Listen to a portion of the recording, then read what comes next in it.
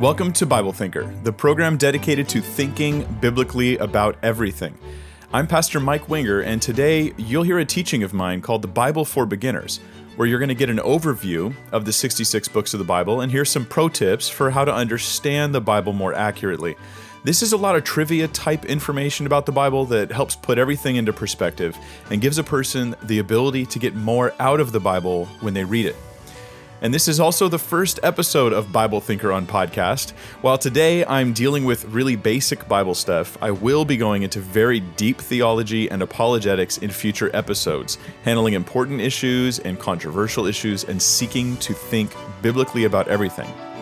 All right, without further delay, here is the Bible for Beginners. There are so many people who open the Bible and say things like, I really don't understand this. And then they close it. Or they say, I just don't know where to start. There are people who maybe have not had that biblical knowledge. Maybe they've gotten saved, but then they've never really delved into the scriptures deeply. Maybe they even have a religious background, years and years of a religious background, but not a biblical background, not a grounding in the Word of God.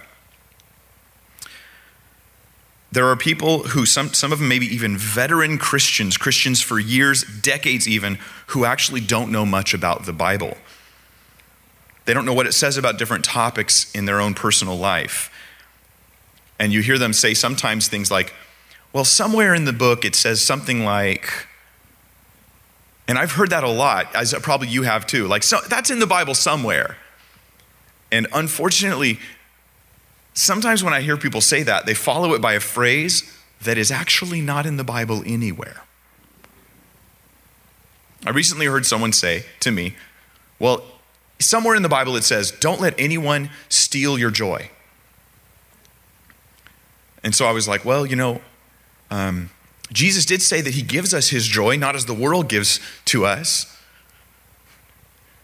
But I didn't want to say, but no, you just misquoted the Bible. It doesn't actually have that phrase in there. I've read it, and I'm not really familiar with that. It doesn't say God helps those who help themselves. There's a lot of things out there that the Bible doesn't say. But do you know what those things are? Are you maybe one of those people? There are some things that you should know that I think will help you out. This study, I'm going to call it the Bible for Beginners. And now I know I'm friends with many of you out here. I know you're veteran Christians who do know the Bible.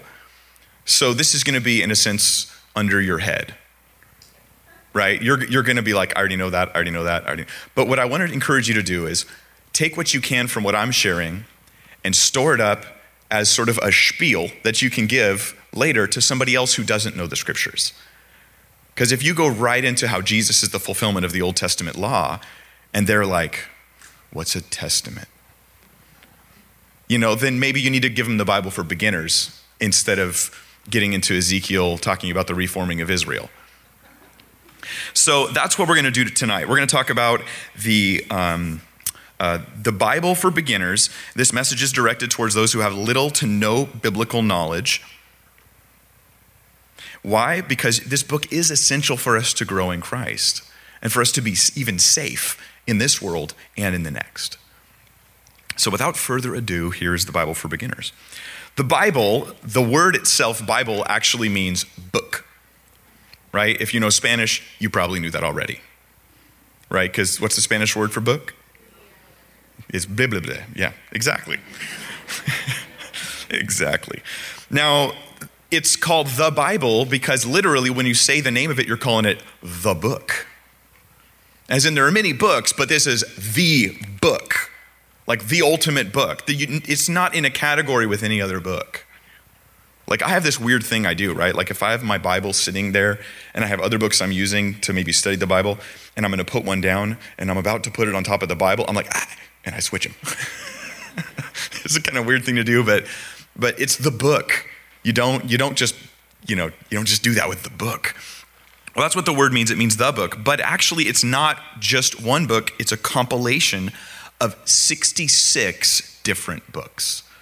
Or maybe more accurately, I should call them documents. That's why I told you turn to the book of Psalms.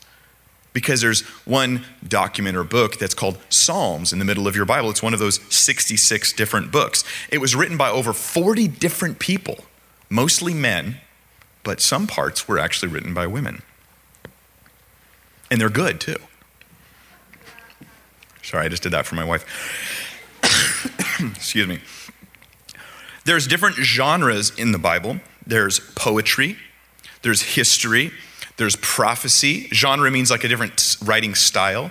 Have you ever written something, you send someone a text or something on Facebook and it's a joke. It's a sarcastic joke. You don't mean it at all, and someone takes it totally seriously. People do that with the Bible sometimes, and it's dangerous. Well, the Bible has these different genres, different authors, different books. It covers a massive amount of time. In fact, it covers more time in the topics of the Bible than any other book in the world that I've ever heard of. It covers time from the creation of the universe until the recreation of a new heaven and a new earth in our future, which will happen in about 12 minutes. No, I'm just kidding. 7 years and 12 minutes. 7 years, 1,000 years and 12 minutes, for those of you that are actually shaking your head at me right now. So it covers a massive amount of time, and the Bible itself, and this is really important for the beginners, the Bible itself is what we call a progressive revelation, meaning that in the scriptures, you're actually finding an overarching theme or story that's being told and developed and getting more and more detail until it comes to a climax in the appearance of Christ and an ultimate ending, and it is the true never-ending story and in Revelation. So this progressive revelation, this overarching theme, it's about Jesus and how he saves us. That's what the Bible's actually about. If you could summarize the 66 books, what are they saying? It's about Jesus and how he saves us. That's what it's about.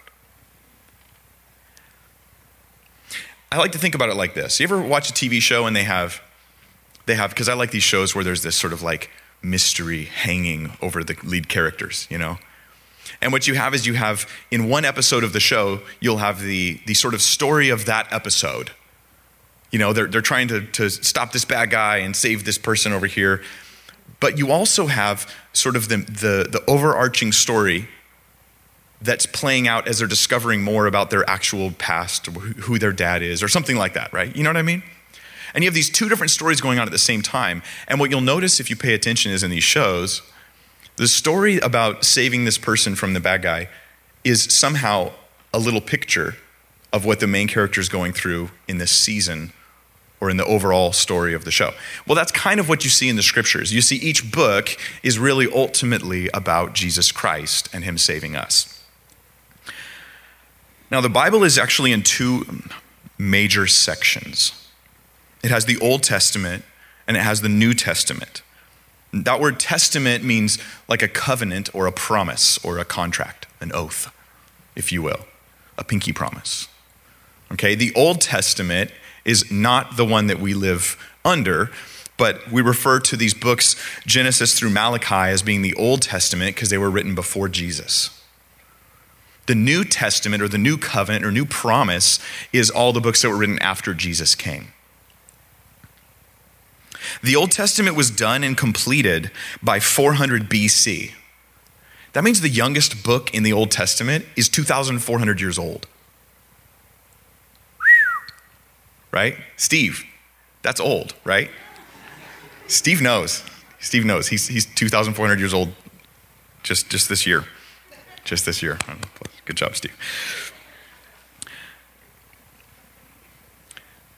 So the Old Testament was totally finished 400 years before Jesus showed up. So here's something that might seem like under the radar to some people, but hopefully it helps somebody here. You will never see Jesus of Nazareth like walking around with his disciples in the Old Testament books because he hadn't showed up yet on the scene. You'll see Jesus in other ways, but not like that. It was written mostly to Jews. The Old Testament almost entirely is concerned with Israel and the Jewish people. So there's one nation you need to be familiar with if you want to read the Bible and understand the Old Testament, and it's Israel. Why are Christians so interested in Israel? Because the Bible is so interested in Israel. Why is Israel so interesting? Because Jesus came from Israel. Israel, in a sense, is the mom that delivers the baby Jesus. And so we see Israel going through the labor pains and the difficulties and the struggles and all of the things that lead to Christ. So that means that when you read the Old Testament, you can't just read it and do it. Did you catch that? You can't just read it and do it, because when you read a law that was given to Israel and you go, whoa, it says here you can't wear two different kinds of clothing like polyester and cotton in the same shirt. We gotta sell all our clothes and buy new ones. Why is that not applying to me? Because God never said all people on the world do this. It was like, Israel, I want you to do this for this time for a specific reason. So instead you learn from that and go, what was God teaching us there? Well, he's teaching us he doesn't want us to be double-minded. He doesn't want us to be mixed with the world. And there's some cool things we learn from that. So I read it and think about what I learned from it and from Israel, and then I do that thing. So I get the principles of the Old Testament and I obey them. So studying the Old Testament takes more skill, to be honest, than studying the New Testament, which is more just direct commands to us as Christians. I think that's a really important principle. I think that's something that people don't understand a lot. When you go online and you see the criticisms of the Bible, a lot of them are people who haven't understood the difference between the Old and New Testaments. So that's just food for thought there. Now, the Old Testament has the expectation of Christ. There's this incredible, you might say, desperation for Christ. There's the preparation for Christ, the foreshadowing and the prophesying of Christ. It's all about looking forward to this Savior, this Messiah that will show up and save us and deliver us from our sins and bring us an everlasting kingdom. That's the Old Testament. It's all about this anticipation. So you have to read the Old Testament looking forward to Jesus and seeing that in there to understand it. Now, the New Testament was written after Jesus died. Now, it has, stuff that happened during his life, but it was actually written down after he passed and rose again, by the way, very important, and went to heaven and ascended. The New Testament has 27 books, and they were all finished being written by 100 AD. At the latest, probably a lot earlier than that, actually. But they were all finished having been written, the entire New Testament. So the New Testament was written in this very short period of time. Old Testament was written kind of in a long period of time. Now, the New Testament is, I think, easier to read as a Christian. It's more directly given straight to you. And I think it's fair for us as believers to spend a little bit more time on the New Testament than we do on the Old Testament. And as I go on, hopefully that'll make more sense to you. I'm not devaluing the Old Testament. It is absolutely 100% God's word. And we need to read it and study it and learn it. But hopefully it'll make more sense. As I continue, you'll understand that. If you're thinking like, Old Testament, old is you, then you're getting the wrong message. So now I'm going to give you guys an outline of the Old Testament. So for you note takers, you're going to enjoy this. I'm going to talk to you about the composition of the Old Testament. Why? Because when you open the Bible, you know what's cool? When you have an outline in your brain of the Bible, you flip open to a book and you go, 2 Samuel. And you plug it into a certain timeline of events in the history of Israel. And it makes sense. And all of a sudden that passage that was just like, I don't get it, it clicks and you understand. And you know then hopefully how to apply it into your life and your family and your following of Jesus Christ today. So the Old Testament has, in the beginning, what we call historical books. Genesis all the way through Esther. The first 17 books of the Old Testament are mostly historical in their context. A historical book means it's recording actual lives being played out in history in the past. As opposed to, say, a teaching book, which might be like 1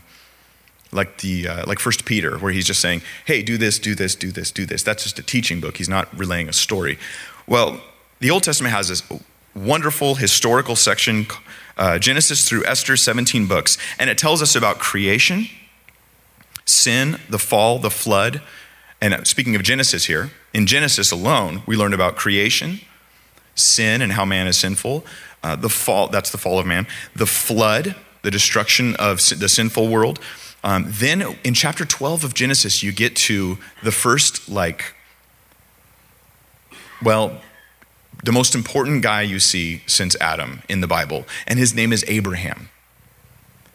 And from Genesis 12 all the way through the whole Old Testament, The Bible is concerned with this guy's descendants, with him and his kids, all the way through. So it's very important to just kind of highlight Abraham. You'll meet other people, but most of them come and go.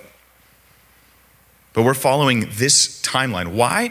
Because we're sort of taking the long route to Jesus. And guess who Jesus is a descendant of? Abraham.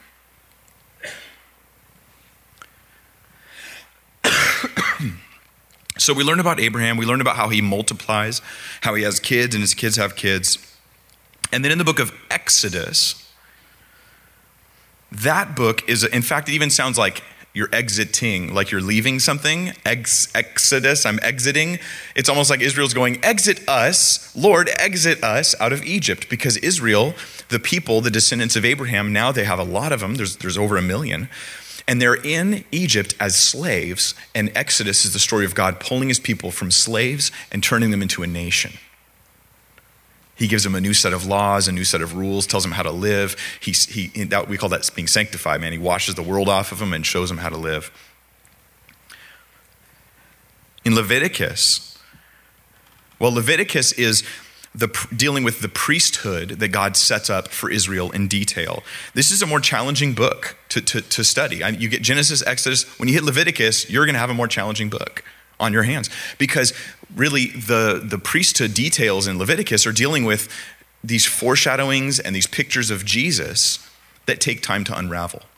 And it's a worthwhile book to study. In the class I'm doing for the school ministry, Jesus in the Old Testament, part 1, we went through Leviticus and talked about the details, and it's very exciting stuff, but it takes some labor to understand that stuff. In Numbers, we see Israel spending 40 years after they've left Egypt wandering through the wilderness. Numbers takes about 40 years. It sounds like a boring book, Numbers, right? The Jews used to call it the wilderness. That sounds more cool. We call it Numbers. I don't know. It's like an accountant named the books of the Bible or something. Deuteronomy is the next book, and that is the giving of the law to the next generation. And so you see, through Genesis to Deuteronomy, we have the introduction of all the major themes in the Bible in Genesis. We have Abraham highlighted. His people multiply. They become a nation of Israel, get pulled out of slavery. They're given the laws of God. Then they start learning lessons that we can learn from. Lessons of faith, lessons about rebellion, lessons about trusting the Lord and obeying God. And we learn from their example. The first 5 books of the Bible, the ones we just talked about, are also called the law in some places. And so as you read these laws, as you're in Leviticus or Exodus or Deuteronomy, and you read the parts where it's like, Israel, you have to do this and live this way and live that way. Remember, we are not under them. I mean, God has made very clear to us as Christians, this is why you got to read your New Testament too. We are not under these laws, but we learn from these laws. What do I learn from these laws? Well, I learn principles that I apply. The law has several purposes for me today. It shows God's righteousness and what his requirement is for salvation. And Jesus fulfilled that. It made Israel healthy. Did you know that Israel, when they were obeying the kosher laws that God gave them in the Old Testament, that during the Black Plague, their infection rates in the plague were dramatically lower than the communities around them? To the point where some people thought, oh, the Jews, they're doing witchcraft or something. And they were just obeying God and his ceremonial laws about cleanliness. They didn't know that, they didn't know about microscopic germs, and yet it saved their lives. So God was keeping them healthy and taking care of them. And it also, the law, it foreshadows Jesus in many, many different ways. And as you get into studying it, hopefully you'll like, wait a minute, that's just like a picture of Jesus and what he did and who he is. It's very exciting. In the remaining historical books of the Old Testament, you'll see that Israel is still the focus. They become a nation. They backslide, they go back to God, they get revivals, they backslide, they go back to God, they get revivals, they backslide, they go back to God, and it's like rinse and repeat, the same thing over and over again. Does it sound familiar? Maybe in your life that's happened once or twice. Well, about 1,000 years of Israel's history is covered in these 17 historical books. That's a long time. From 1400 BC, right? We have Moses comes out and brings them, and they become the children of Israel. as a nation until about 400 BC, a little before that, when the last of the books are written. So that's very interesting. Now, let me give you guys a little timeline, because I know that I've encountered people who thought, when they heard Christians discussing, say, Abraham or Isaac or Jacob or Jesus, or, in their mind, they were picturing that all these people lived at the same time. And that's an easy mistake to make, right? When I first came to church, I thought the book of Job was the book of Job. And you know how glad I was that I had never said that out loud in the church? When I heard someone say Job, and I'm like, Job, why are they saying Job? I thought it was about like careers and how to work and stuff. I did, that's what I thought. Right? There's things we take for granted. When I became the youth intern at my church at the age of 18 over in Cyprus, and the pastor came to me and said, Mike, what are you gonna do for Palm Sunday? And I said to the pastor, what's Palm Sunday? And he laughed at me and said, you don't know what Palm Sunday is? And I was like, no, I don't know what Palm Sunday is, I'm sorry. It's like my mantra for years was, I wasn't raised as a Christian, I'm just learning this stuff. I didn't even know the children's songs. So maybe you're in that camp. Well, this is hopefully going to help you.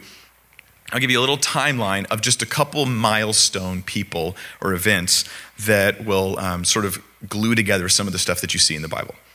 Okay, so Abraham, that really important guy who started the nation of Israel with his son Isaac, and then Isaac had a son Jacob, right? And Jacob, his name got changed to Israel, and that's where the nation got its name from, all of his kids. Okay, Abraham lived 2000 BC. That was 4,000 years ago. That was before Steve. It's a pretty long time ago. 2000 BC was Abraham. Well, in 1400 BC, you have Moses.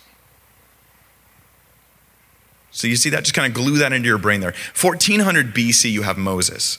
And then in 1000, and that he brings the children of Israel out of Egypt, no longer slaves, they become a nation. In 1000 BC, 3,000 years ago, we have King David. King David, I love King David, hoorah. Like I love that guy. I've learned, my life has been changed because I read about King David's life and learned stuff from him. King David was 1000 BC. So 2000 BC, Abraham. 1400, Moses. 1000, you've got David. And then the prophets, the Old Testament prophets, cover from 800 to 400 BC. So they all come later. So if you're in any of the prophets, we'll get there in a second which books those are, you're looking at a time at least 200 years after David. Now this story that's followed in all of this is, again, it's Jesus's line, it's his foreshadowing analogies, the genealogies. You might find the genealogies boring. You're not alone.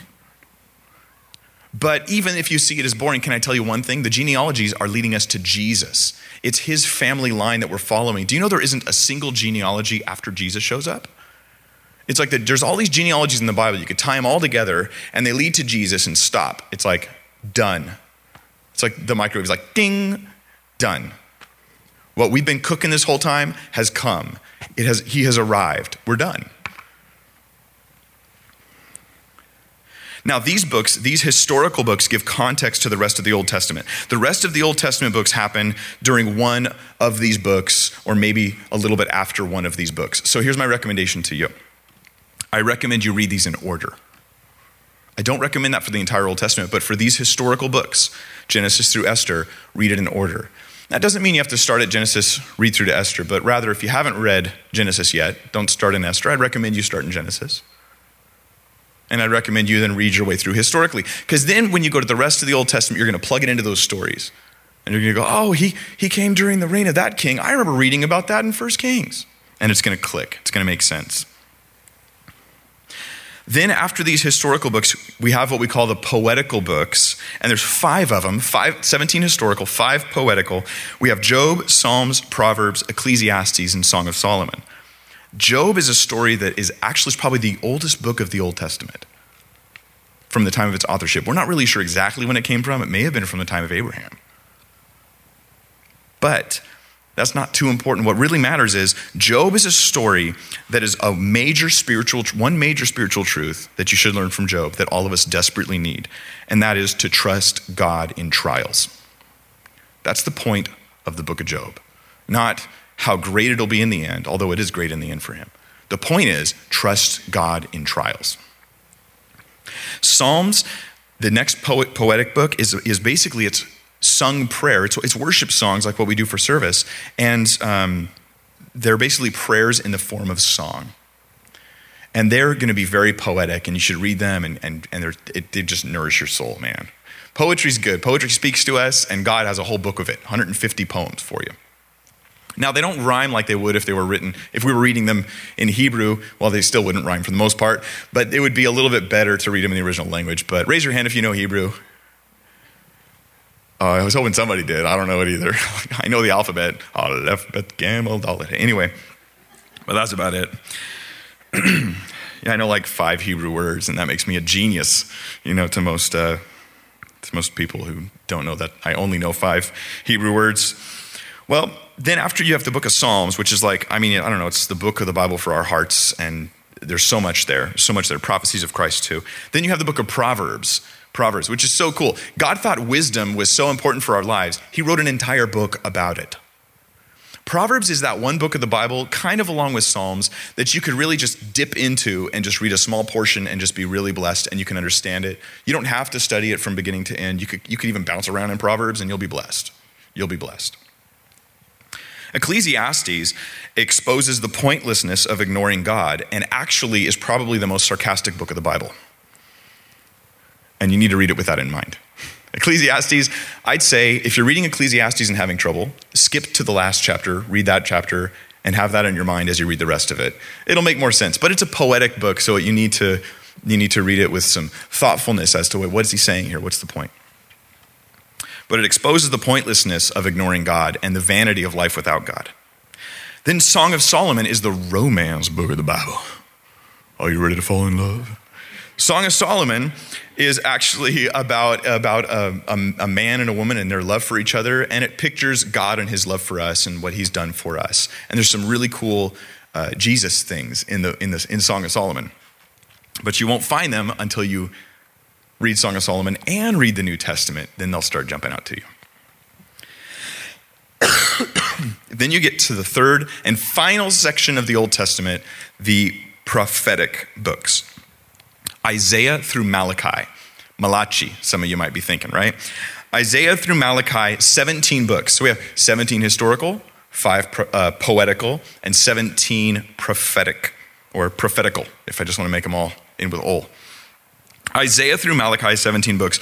These are probably, and let me just encourage everybody here, the most difficult books of the Bible to understand. Not to say that they can't be understood.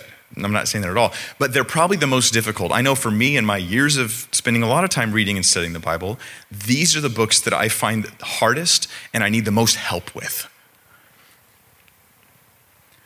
The reason is that it's prophetic, which means it speaks of future events. And for the most part, these books are named after the prophet, like say Isaiah is named after the guy Isaiah, and these are the things God gave him to prophesy to Israel and some other nations as well. But when he says like, hey, Babylon, this is going to happen to you. And now I'm reading it, 2,600 years later, and I'm going, okay, did that already happen or is it going to happen?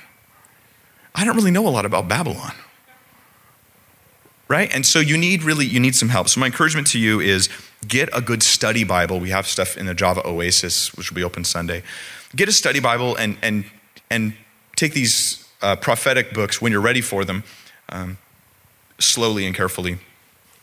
And don't get discouraged by that. It is challenging for everybody, I think, the prophetic books. In fact, I would say don't start in the prophetic books. Like, man, I don't know anything about the Bible, but I really want to study it. I'm going to dig into Ezekiel. Be like, well, I don't recommend it. I really don't.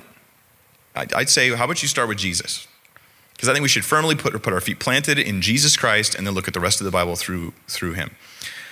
Since he's the main subject. He is the main character. Now, the prophetic books are all couched in the events of the historical books. Because a person would be called by God to go and share a special message. during the stuff that happened during the historical books. So I recommend reading them first, and then the prophetic books start to make more sense. So I have some advice for you. How do you read the Old Testament historical books? My first thought is this. If you're going to read the historical books of the Old Testament, don't read them straight through unless you have amazing self-control. If you turn the channel during a commercial and then forget what show you were watching, you probably shouldn't try to read the Bible straight through. I can't tell you how many people have started reading the Bible and then they hit the first genealogy and quit, which is chapter 5. And to be honest, I don't think the Bible was designed to be read straight through all the way from Genesis to Revelation. God didn't design it that way. You're thinking it's one book, but it's 66 different books. And there's 2 testaments, new and old, and you give it a little more thought than that. If the genealogies get you down, skip them or skim them. Come back later when you feel like you have more biblical knowledge and you start recognizing the names. And rather than looking at somebody else's family photos, it starts feeling like looking at your own.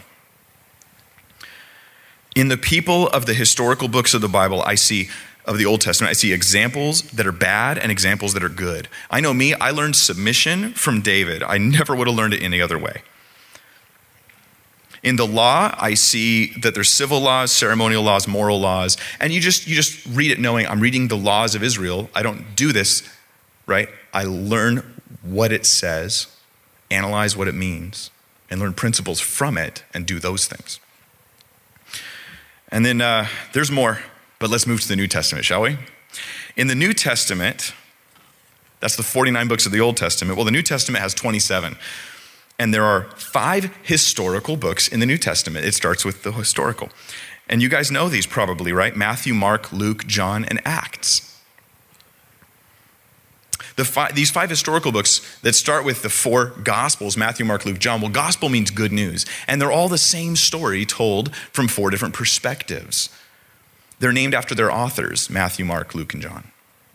These are people who walk with Jesus. They saw him live. They interviewed the people that he was alive with. They discussed him. They knew his story, and they wrote it down for us. And so we have the story of Jesus 4 different times. In Matthew, he kind of writes towards the Jews. And if you know the Old Testament pretty well, you'll love Matthew because he keeps referring to all this Old Testament prophecy about Christ. In Mark, it's like the action gospel. It's the shortest, and he just kind of is focused on, let me just get the gospel out. Let me get the main message, the main good news that Jesus came, he lived perfectly, he died on the cross, he rose again, and he just gets straight to the point. So if you have ADD, if you stopped listening to me when I said, let's pray, then you should read Mark. Luke, he emphasizes Jesus as a human. He was a physician. He's got a lot of details. He interviewed a lot of eyewitnesses. And John, he really emphasizes Jesus, that he is God in the flesh, and has a lot of exclusive stories. Matthew, Mark, and Luke share a lot of stories in common. John has a lot of his own stuff that isn't really, it all happened, but it's not the same stories that you see in the other 3 Gospels. He's got a lot of unique stuff, So like if you wanted to get a good rounded thing, I'd say read like Mark and then read John. We'd read one of the 3, Matthew, Mark, or Luke, and then read John, and you've got like a whole lot of information about Jesus. Excuse me. Now, after Jesus died and rose again, it started a new thing, a new way of living for people's lives. You see, the whole law and prophets and all that stuff in the Old Testament was just to get you to Jesus. It was just to show you, and here's Jesus, and now we don't need to obey all of these Old Testament laws because there's a new way of living, which is to walk in the Holy Spirit. So what we see in the book of Acts, the next historical book in the New Testament, is we see the first 15 years of the early church. We see what it's like to live now as a Christian after Christ has come, not under the law of the Old Testament. So now we see examples that are really very direct and very much do this, just do this. And then we see the gospel goes from Peter carrying the gospel to the Jews, and then in Acts we see Paul becomes kind of the main subject, the main character they're following around, and he's carrying the gospel to the Gentiles. And then we walk through Acts, and we just see the gospel go from Jerusalem to Judea, which is like that whole region, and then eventually out into the outer parts of the earth, just spreading all over the place like wildfire. People getting saved. It's not just Jews anymore. It's just anybody who puts their faith in Jesus Christ. And it's a glorious and wonderful thing. We live now under the same orders and commands and instructions for life that the apostles did in the book of Acts. So this is really, really good stuff. Really good stuff for us to read. Now, this transition from Old Testament living to New Testament living had a lot of people scratching their head and going, wait, what am I supposed to do? Like, do I have to wash my hands before I eat that certain way still, or what? Like, what do I have to do? What exactly is the gospel message? Just I want to get it really clear. Wait, how are we supposed to conduct our services? Do people have to get circumcised to become Christians? Like, how does this work? Basically, people were going, now what? And guess what? The next part of the Bible, the New Testament, is for that. It's called the epistles. I'm sorry. This is a new word for a lot of people, right? But epistle just means letter. So it's called the letters. And that's what it is. It's a group of letters personal letters written from the apostles mostly, right? From apostles to either a church in this area or an individual over here. And the letters are basically instructions on how to live the Christian life, what we believe and how we live. I love the epistles. I could spend all day in the epistles. I could teach epistles just all the time. They're beautiful. They're wonderful. They transform your life. And I'll go over a few of them. The first epistle that you have after the book of Acts, you have this letter. It's a teaching thing. It's a teaching format, just instructions, kind of like what I'm doing for you. I'm just giving you instructions. Romans is the first epistle, and that lays out our theology, that it brings together everything that's come before from the Old Testament and says, here's what we believe. Here's the full thing that God has revealed to us. Meaning this, that if you read from Genesis slowly through and finally you get to Romans, and now you're finally, depending on how long it takes you to read, you're finally getting the culmination of everything that's happened. Now that here you are in Matthew, Mark, Luke, John, Acts, and Romans, you better be a very patient person. So I recommend, how about you put your finger in the Old Testament, read Genesis, and put your finger in the New Testament and read one of the Gospels, and then make your way through Acts into Romans if you haven't done that before. 1 Corinthians is about how we are to live in holiness and in unity. That's the next epistle. 2 Corinthians is really about servanthood. Probably the most glorious teaching about servanthood in the Bible is in 2 Corinthians. Galatians is about how we're saved by grace and how we've always been saved by grace, how we are no longer under the law. To explain this difference between the Old and New Testament living, well, that's Galatians. You see how there's really things to learn here. It's not just taking one scripture out and sort of like learning it and then quoting it, but rather it's studying and learning the Word of God to equip you for your daily life and for your eternal life. And the Bible goes on. There's pastoral epistles that are written to leadership. That's 1 and 2 Timothy and Titus. Philemon, which is actually kind of the anti-slavery book of the Bible. Philemon. You should check it out. Then you have James, Peter, his books, he wrote 2 letters. John, he wrote 3 epistles, and Jude. And most of these were written to the church in general. James is like the kick in the pants for that Christian who takes grace for granted and isn't really living to follow Jesus, but just like, well, God forgives me. It's like, get out there and serve. That's the idea of James. Awesome book. The other 1 and 2 Peter, John's epistles, Jude, these are a lot warnings about false teaching, which there will be a lot of and is a lot of nowadays. Then we come to Revelation. Revelation is the only prophetic book of the New Testament. The Old Testament has 17 prophetic books. The New has 1. Because we're really only waiting for one more thing to happen. Jesus to come back. And Revelation is the book that everybody wants to run to and study. But Revelation is the culmination of the rest of the Bible, so it takes some effort to really understand it. Revelation is a glimpse of what's to come, both the judgment that's coming and finally the recreation, and you actually get to see a description of the future heaven that we will all inhabit in Christ. Very exciting stuff. Well, here's what I want to give you guys is just in closing, a few tips on how to actually read the Bible. I'd say read the Bible very patiently. Never read a verse. by itself. Read a passage, read a book. I mean, think about this. What if you picked up The Hobbit and you decided to read it the way that maybe you read the Bible the first time, which was you open it up, you flip to a random page, you look at a random sentence and you read it, right? And then they said, the eagles are coming. And then you flip over to another random section and you read that. I found this ring. And then you flip over to, and you will, not only will you never understand the story of The Hobbit now, bummer, by the way, but you will probably have a lot of wrong ideas about what actually happens in the book. Because you're just guessing at the meaning of things. But yet people will open the Bible thinking I'm going to understand this book. I'll just read a random verse here. Let's see, the word that came to Jeremiah from the Lord saying, that takes too long. So it happened when I can't pronounce his name, so I'll just go over here to New Testament's better. Gird up the loins of your mind. Ew, I don't know what that means. You can't read the Bible that way and come to an understanding of what God intends for you. Now, it's possible that God is like so gracious that you've done that, and he's done it for me. He's like, here's the verse you need. But if you try to live that way in your Christian life, I think he'll stop doing it if he hasn't already. And you're just like, oh man, this ain't working anymore. What do I have to do to make this thing work? Rather, pick a book, read that book from beginning to end, right? Just, put your bookmark in there wherever you stop and pick it up the next time and read it beginning to end, and then pick another book and read it, and then pick another book and read it, and pick another book and read it. I don't think you should read Genesis to Revelation, in case I haven't made that clear. I don't think God intended it that way for us.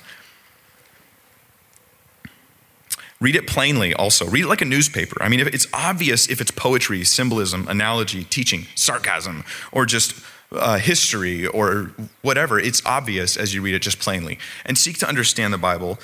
And I would say this, get a study Bible. Get a study Bible if you don't have one. It has these great introductions to each book to kind of get you on the right page as you're heading into that book. Has helps in the difficult passages. And the most important Bible resource I ever had as I first started reading the Bible, a dictionary. And the patience to stop my reading and go look that word up in the dictionary, because there's so much vocabulary we don't typically use that you will find in the scriptures. And I don't really want to dumb it down. I want to bring myself up to where it is. So please get a dictionary and make an effort to truly understand what the passage is saying. And here's my encouragement too. If you don't sweat it. Just make the effort and then move on. There are many passages of the Bible I don't understand even now. I once was teaching through Hebrews and hit a passage that I was like, I spent hours and hours and hours and hours and hours studying. I don't understand this. I don't know how to teach it. And I was like, Pastor Gary, want to be a guest teacher? Here's your passage. And I totally brought Pastor Gary in as like my pinch hitter. Can you just teach this? Because I really can't figure out what it means. Yeah, it's okay. Just chillax already. It's all right. If you don't understand it, the big thing is don't allow that to discourage you. Continue reading and go, I'm going to store this up, and it'll sit there and mull around, and maybe one day I'll come back and it'll be like, click. I get it now. And how many of you guys have had that happen to you? Yeah, over and over again. It's a blessing. It's a blessing. It takes years of Bible study to really get to know the Bible completely. I'm still working on it, but I have really good news, and I want to end on this. God made the most important truths the easiest to get. That's cool. He made the most important truths the easiest ones to get as you study the Bible carefully. So just dig in, and grow and be blessed in this life and the next. Let's pray.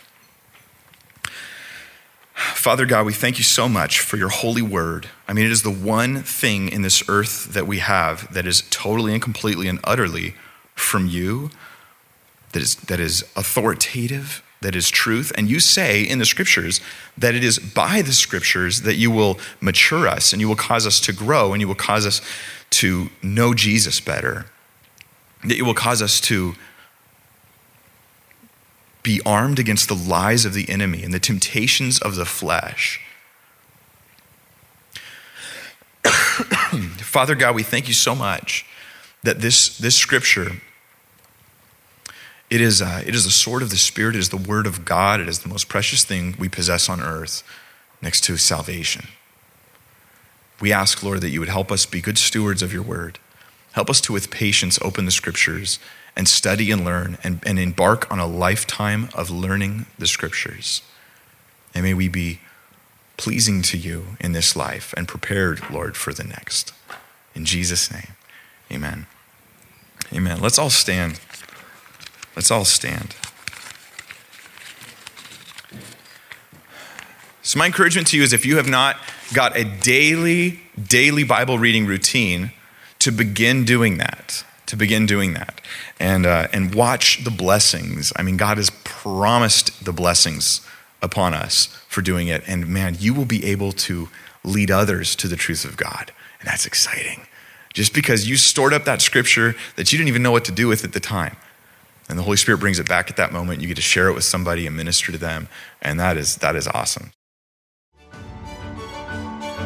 I'm Pastor Mike Winger, and thanks for thinking biblically with me. Next time on Bible Thinker, we'll dig much deeper into the topic of the Old Testament law. Much of the Bible is actually part of the Old Testament law, and understanding a lot of the rest of the Bible depends on how well you understand the Old Testament law. It also gives us a great answer to skeptics' attacks and questions about the Bible, often misconstruing the Old Testament law to make God look evil. So we'll jump into that next time, and until then, don't forget to check the context. Bible Thinker.